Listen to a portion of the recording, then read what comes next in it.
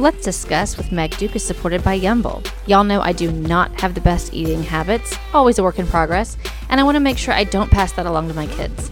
Yumble has options for breakfast, lunch, and dinner, and with a Yumble meal, there's no prepping, cooking, or cleaning, so that's time you can spend elsewhere. Taste tested with over 50,000 children, Yumble meals are delicious and healthy, backed by nutrition experts, and help create a healthier dynamic at mealtime. Use code LET'SDiscuss50 for discounts on your orders at yumblekids.com.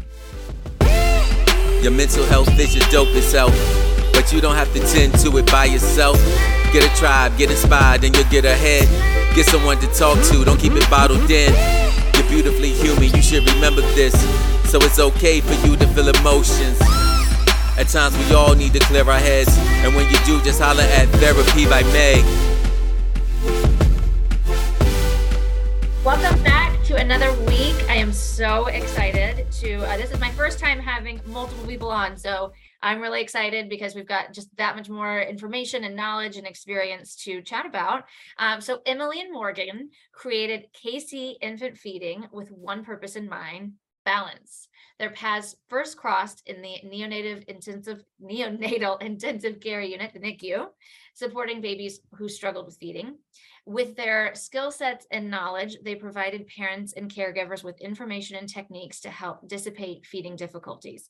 However, it wasn't until they both experienced feeding struggles with their own newborns, they realized how essential the inclusion of family mental health considerations are in the development of feeding plans. This balanced approach ensures long-term success in thriving infants. They now approach families they support with compassion, knowledge, and empowerment that comes from years of experience working with infants and personal moments of struggle, hope, and success. So if everyone could please give a large welcome to my new friends, Emily and Morgan. Hello. Hi. What a pleasure. So I always like to ask people now, I did slide into your DMs, but also, how do we know each other? Well, we are partner providers with Sentimano Counseling, which is a perinatal focused therapy group. And like you mentioned, we both had our own struggles with maternal mental health following the births of our children.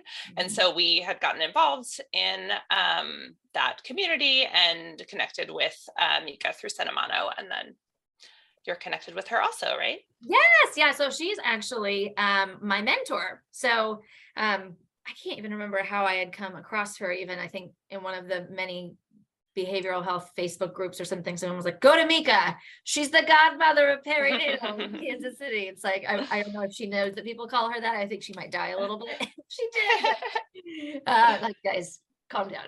No. But yeah. And so then she had mentioned, and I thought, oh my gosh, I can tell you, this is a conversation that I have so often with my clients, is feeding, do I want to breastfeed? Do I not want to breastfeed? What if I can't? What if I can? It's so much. And then of course, as they get older, there are other implications, which we will get to all of that. So it's such a pleasure to have you on for all of my listeners to be able to kind of hear about how people can kind of take charge of that and get going. Absolutely. Yeah. So I've already kind of answered this from your bio, but I'd love to hear kind of from you both about, like, how did you get into infant feeding? How did you get to the NICU? How did that kind of, what kind of sparked that for you all, that interest? So for me, I am trained at my education is formally in speech language pathology, and I always specialize in that pediatric population. I was working with a little girl who had a feeding tube, and it was her mom who actually was the one that I realized was the main provider of all of her feeding needs. And so I learned through this mom that was so knowledgeable and so empowered. So then I just kept specializing in feeding, continuing education, all my courses in feeding, which led me to the NICU. And then from there, continuing to do various education courses in feeding, working with moms. And it's just always been a passion of mine to be able to help that mother-child bond and connection, because if you can't feed your baby, you just feel such immense just pain, and it's just a huge struggle if you can't feed your baby. So finding different ways to help support moms and infants throughout their journey, whatever that looks like, it's different for everyone. Well, and that's something to very much keep in mind too, is that it is different. I think we often, we have this picture through media, through movies, through other moms, and it's like, I'm not doing it right, or, it's not working for me, or whatever it might be. And I thought it was really interesting because so I went to Purdue undergrad, and of course had a number of people in the SLP program, and I had no idea that eating was, but of course it does, because it's all of this in the mouth and everything. But I remember somebody was talking to me about teaching somebody to eat pudding once, and I was like, you're in speech language pathology and you're teaching somebody to eat pudding. Say more. So that's what people are always like, wait, why are you calling the speech therapist? My kid's like 41 weeks old or 38 weeks old. And it's like, oh, well, in that NICU world, when they're born early, we're there to be able to help moms get on the right track with pumping or providing milk, and then also continue to teach the baby all the oral skills that they need. So then once they're cleared to eat, and then moving on forward, fast forward to solids and making sure, those oral motor skills are intact, because, sometimes there is an underlying issue that causes a child to have difficulties, whether it's with nursing or bottle feeding or taking solids, or why they're picky eaters. So that's what, being a speech therapist, it's like, okay, this is our focus from the nose to the esophagus. So we really zone in on that area.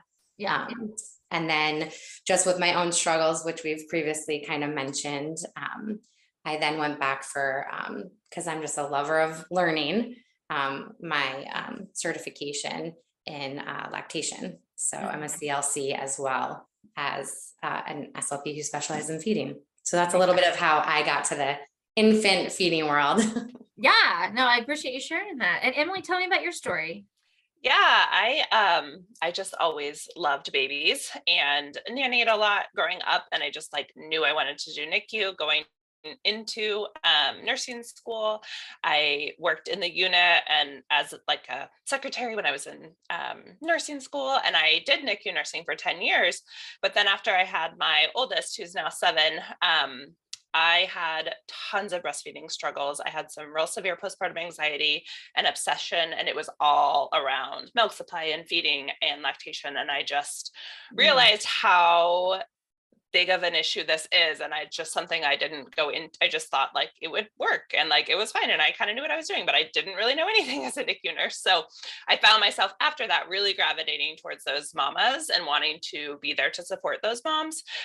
So then our NICU lactation consultant was retiring, and they kind of approached me because I had expressed some interest. And so I was really lucky to be able to slide into that spot. So now I get to do, both of my passions, which is still being in the NICU and helping those babies and those mamas in that situation, but then also focusing on lactation more. And so Mika actually approached Morgan and was, wanting some partner providers. And then Morgan called me and was like, okay, I need some lactation help. So come with me. And we both were kind of like, I don't know, should we do this?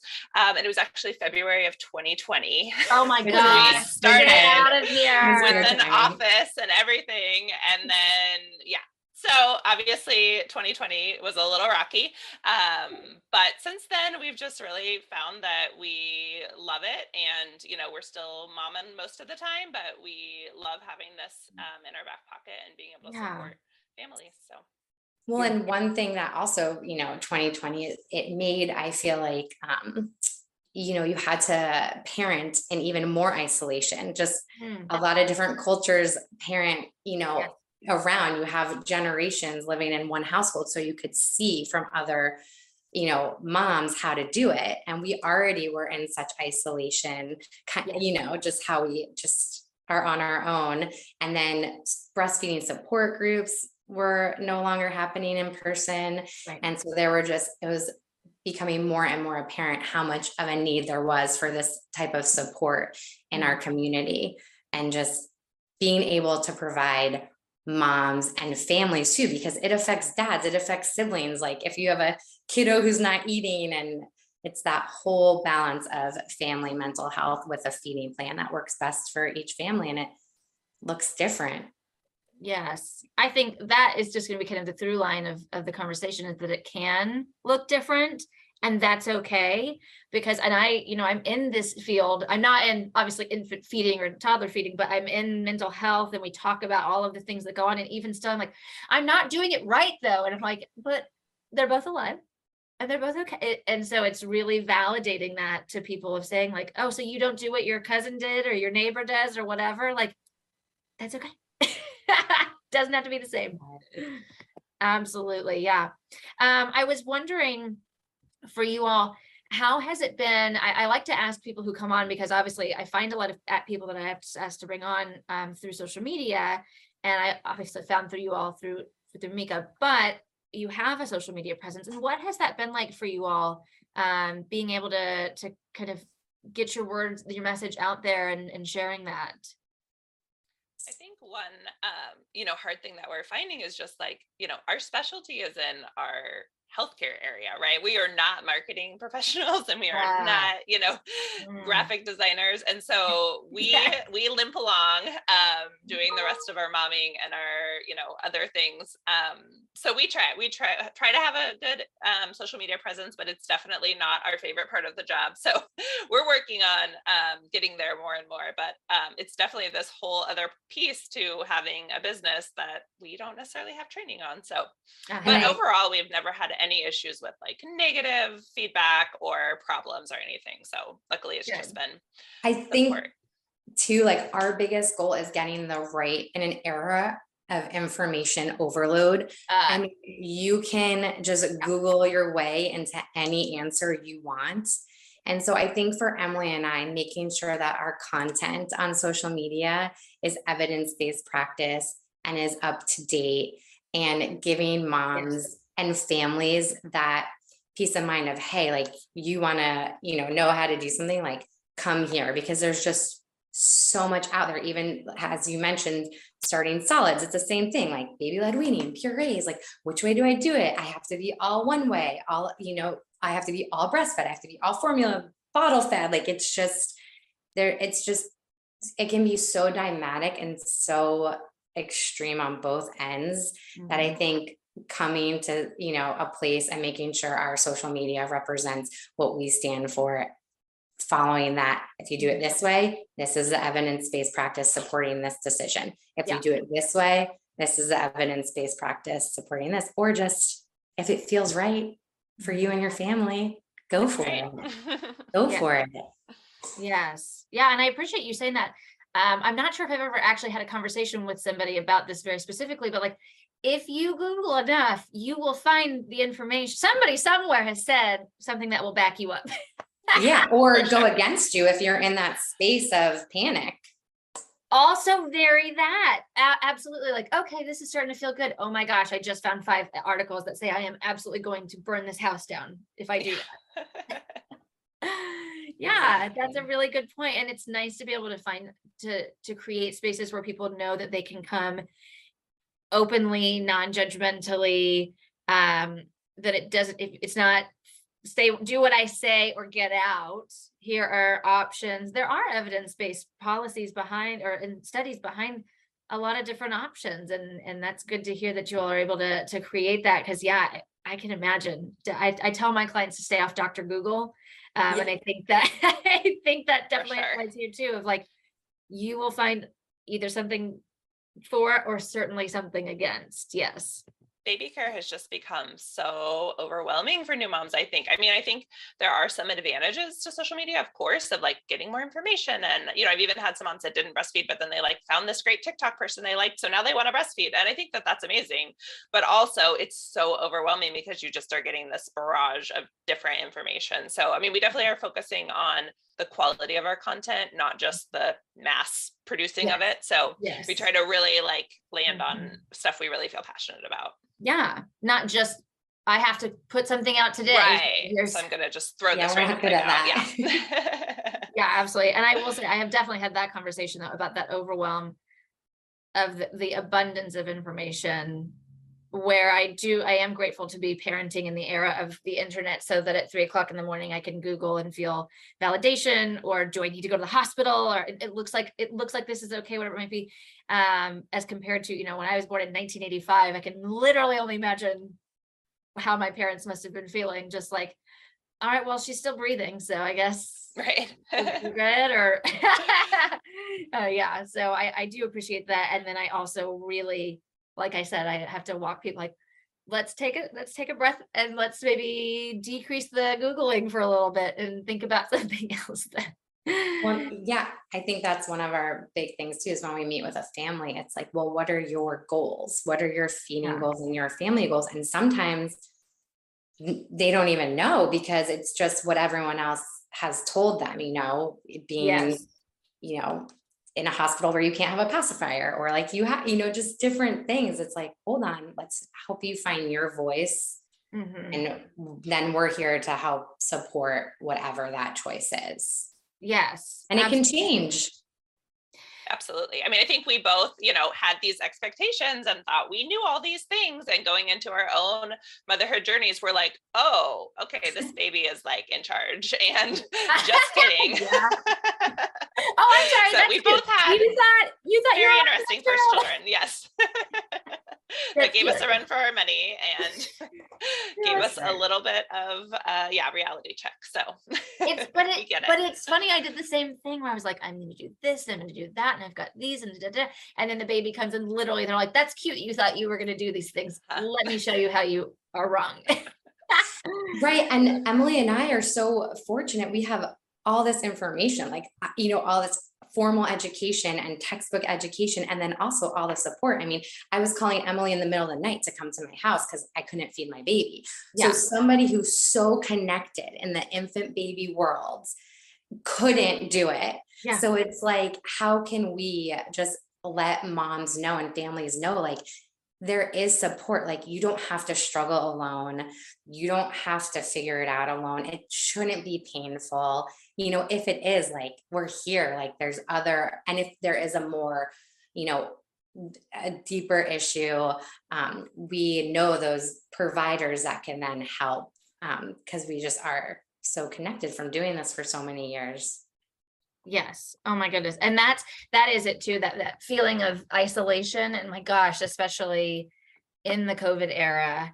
I was fortunate enough, my son was born in the middle of 2019. So I had that blissful few months of pre-pandemic, pre-quarantine life, where I was able to feel, like, physically go places and feel that connection. I can only imagine what it must be like to have become a parent for the first time in the middle of quarantine, in a post-COVID world. I did become a parent again, but at that point, I still, obviously, my daughter certainly showed me different things that she's like, oh, and you thought you were going to do the exact same thing that you did with him. Also adorable. You're cute.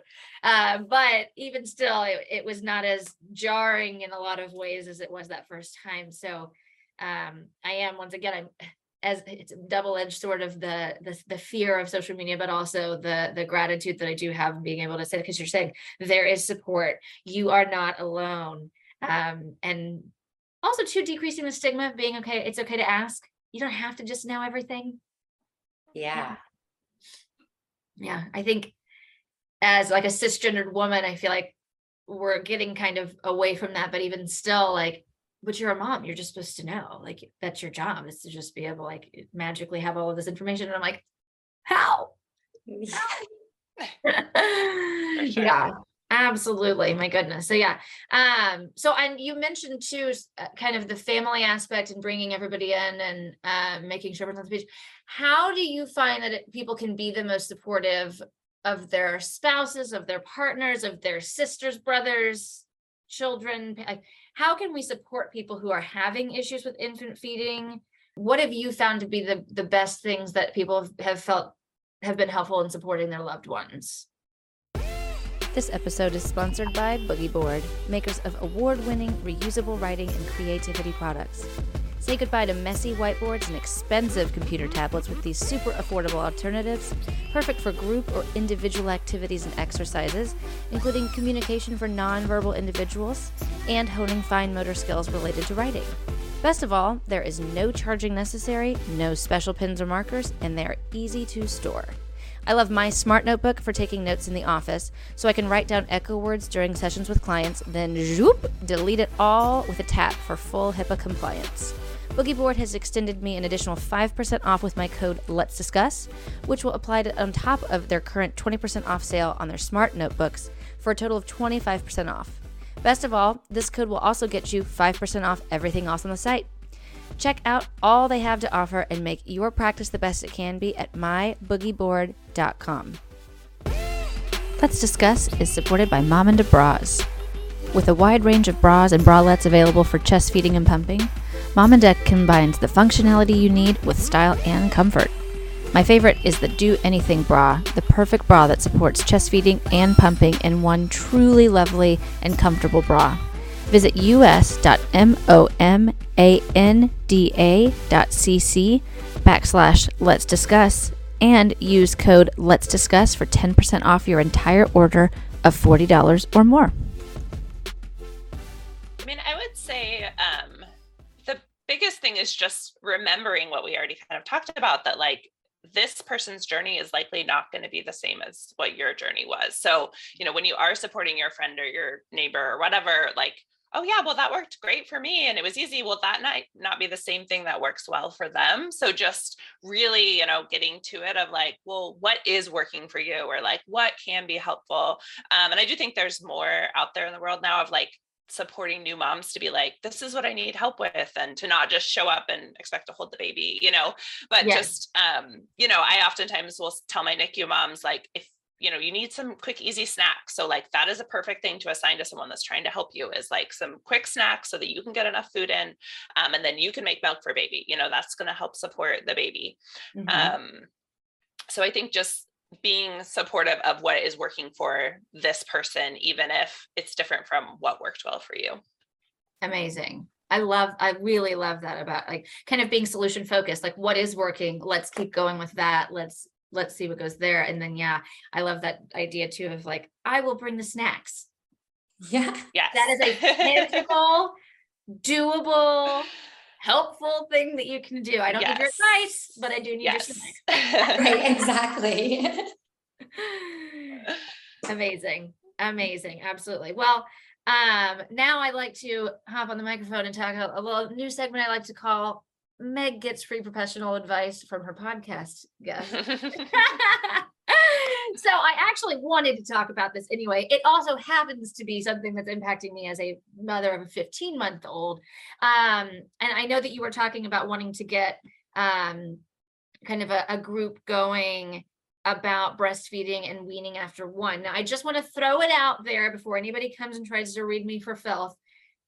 I am insanely grateful. I am a cow. I am an overproducer. I have donated over 2,000 ounces in this pregnancy. I count myself insanely lucky. I'm not complaining about wanting to stop. And just so, and if anybody's listening, right. I'm curious because my son at 7 months was sitting up. He was like, he'd pop off the boob and be looking around. So he just was not interested in lying down for a meal. He needed to be up. He had FOMO. So I never had to talk about weaning with him at all. It was like pumped milk in a bottle. So I would pump and my husband would give him a bottle. And then as he got older, he just fed himself. With my daughter, it's kind of like, she will murder you if you get between her and the boob when she's ready to eat. Like, how dare, like, even so, for example, my husband's out of town this week. And so I have to bring her into the room. And so I'll sit her down to put my breast friend on, and she's getting a little more patient in that, but like, especially as she was younger, I mean, screaming, like from me sitting her down and I'm still putting the pillow on in front of her. She sees what's happening and it's like, why am I not being fed? So I'm just curious, not at this point right now, because she's 15 months and I know the CDC just came out and encourages up to 2 years, but I just wanted to, after having said that long 60 seconds of me rambling, I was curious, like, what is your vision? What is your evidence-based information? I know you're talking about starting a group. Like, what does that look like for a person when their child really is not showing any interest of stopping? Yeah, I think, that journey of breastfeeding after 1 is so different from the journey prior to 1, because at that point, it is essential for their nutrients and essential, Right. that's all they're eating, right? What comes after one is a lot more about that connection. They're still getting antibodies, of course, but it's a lot more the relationship between mom and baby. So I just don't think there is as much info about how to navigate all of that out there. So I have been wanting to at least do a class or something. Yeah. And so my philosophy really is that because it is a relationship, it's a great opportunity to start teaching some boundaries and to start having that be a relationship between these two people. So my advice usually is just, if you are still enjoying the relationship and the baby's still enjoying the relationship, then grow with it. Like, that is perfect. Yeah. And it's also important to remember that it can look however you want, just like all your feeding can, but even more Right. so, it's not there as a primary, part of nutrition anymore. So if you want to do it twice a day and that's where your boundary is, then that's where the boundary is, and that's what you offer, and so then you just say, we only nurse in the morning and we only nurse before bed, and then you offer snacks and you offer other toys and you offer other things during the day. So I think a lot of moms feel like, oh, I'm like tired of pumping at work, or I'm tired of them asking at the park, I don't really feel like nursing out and about anymore. That's okay. That doesn't mean you have to stop altogether. Like, you can have those boundaries that you want and still enjoy that relationship. So that's the biggest thing for me. And then if it gets to the point where you're no longer enjoying that relationship, it's probably not serving a purpose anymore. And so then you probably should, move on and try to just wean. And they understand more than we give them credit for, especially past about 18 months. We just, it's good to like start talking about it ahead of time and then provide other things. I know. So I weaned my second, and his third birthday, I just decided that I was kind of done. And so we found a cake on Pinterest, and it had like cookies and ho-hos and like all this chocolate stuff. It was insane. Yes. And so he knew when he got his special cake, we were all done with Milkies. And like, we talked about it for a month before, and then he got his cake, and it really was like not a big deal. And then we were all done.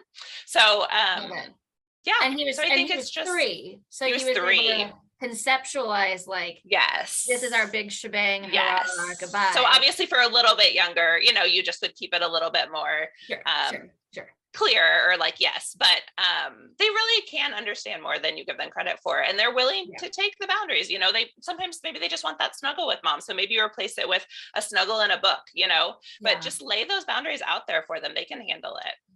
That is, I love that. That is some stuff that I really wouldn't have even thought about just different ideas and boundaries, right? Like setting a boundary. Yeah. I mean, I have 2 boys. So for me, who both nurse till 3. And so I really felt like, okay, this is a really good time for them to learn. Like, this is my body that I'm sharing with you.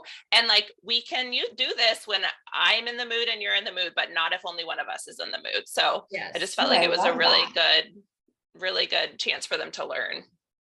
This is my body. I am sharing with you. I'm literally just wrote that down. That is beautiful, because I know a lot of times people feel like it's not really a choice. Like, society, and you're like a martyr to your baby because they want to still do this. And I just don't think you're not getting those benefits anymore. If you're sitting there seething the whole time you're nursing, that's not what this is about, so find a way that feels manageable, or just be done, and it's okay.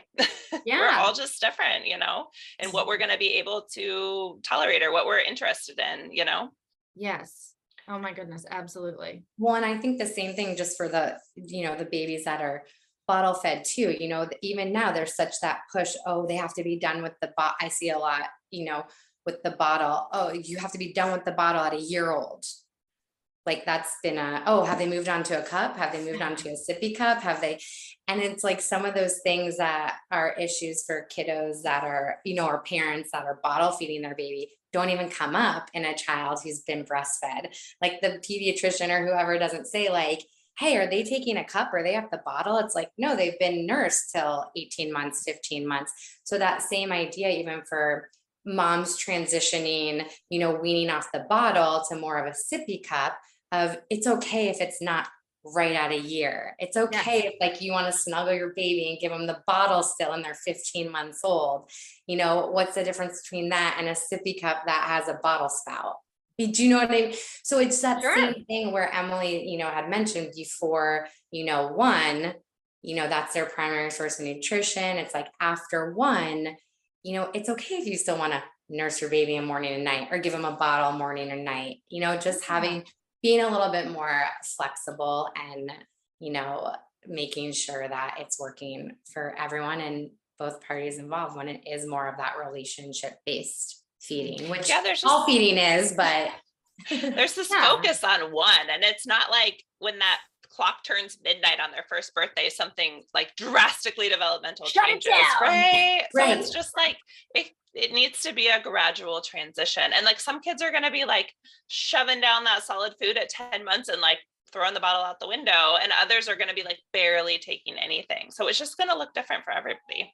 Right. Yes, absolutely. Which beautifully segues us into the particular conversation, which again, I'm very selfishly enjoying for my own personal use, because so again, my 3-year-old, when it was like 6 months and he was like, I will eat that. I will eat that. Yep. He didn't love spinach at first. And even then, like, cause I steamed vegetables and I pureed them in my breast milk. And this is how we started. And then with my daughter, I'm like, baby led weaning sounds cool. Have this sweet potato. Like, but she wouldn't eat anything. She wanted the boob. She did not want to eat anything now. It's not as bad now, but still, I mean, even at 15 months, it's like, I do feel like I'm failing sometimes of like, she won't eat anything. If she could just live on the boob, she would be fine. But we know that that's not the full nutritional picture. So I know that's something that you specialize in as well, is talking about starting solids, picky eating. What does that look like? What does that look like for people? Well, the beautiful thing is, our starting solids program and our picky eating program, it's that customization. So it's that being able to individualize it to what's happening, with each family. So it does look different, but generally speaking, it's, ensuring that those oral motor skills are there for them to be able to eat. So before we say food before one is just for fun, and that's all over the place. People hear that a lot. Sure. And what that means is when you're providing foods to your, 6-month-old, 7-month-old, 10-month-old, what you're doing is you're providing foods that will help them learn how to swallow something other than milk. Sure. How to move their tongue in a different way and, move away from that suckling pattern and more, side to side, moving foods to the chewing surface, pushing food out. I mean, this is my soapbox. I could talk about oral motor skills all day long. And I'm here to listen to it. This is what I'm going back to, like I'm remembering this almost 20 years ago now. 15 years ago, whatever, not that old. But anyway, being at Purdue, I remember exactly where I was and being like, wait, speech, you talk about muscle move, I don't feel, I don't know, maybe I sound wildly ignorant. I am, but like, I don't think we really think about the motor, like the mechanics behind it and why that's so important. It's not just like, oh, you're a human and you'll just learn how to chew. It's like, no, there's a whole devoted profession to it. Yes. It takes 26 muscles and 6 cranial nerves for one swallow. Fun fact. But so, I mean, that's, getting into like the nitty gritty of it, which, okay, maybe they're only eating this or not transitioning to this food because of this chewing pattern or, that's a little bit more specific, but overall that starting solids, it comes back to that whole, what we see a lot, just a common theme is that fear, because you fear what you don't know. So it's being able to go into that home or work with that family and say, once again, like, what are your family goals? Do you all want to sit down together as a family, including that 7-month-old? Is that too hectic for your life? And also, if you want to give purees, you can give purees on a spoon. That doesn't mean they're not going to eat ever a piece of chicken. Or like, do you want to do baby-led weaning and hand your kid a banana? Oh, you do, but you're scared that they're going to choke. Okay, well, because that's a big thing, is this fear of choking. Sure. And so normalizing and letting people know, like, typical skills, like, it is normal for your baby to gag. It is normal. But what happens is that baby gags. That's scary. If you don't know that's coming, you freak out and react as a parent. And so then it's that whole cause and effect. So now the baby thinks something's wrong. They pick up on everything. They pick up on everything. Either they push away that food and it's done to them, or they're going to gag every time because and then you're like, oh, they can't eat that food. They choke on that food every time. And what do you do as a parent? You're there to protect them. You take that food away from them. Right. Instead of just leaning into it and knowing, okay, this is developmentally normal, or also maybe it's not. Who can I reach out to for help to find out? Right. And so that's kind of our, starting solids, like deciphering, okay, are they maybe getting too much milk and that's why they're not eating? Right.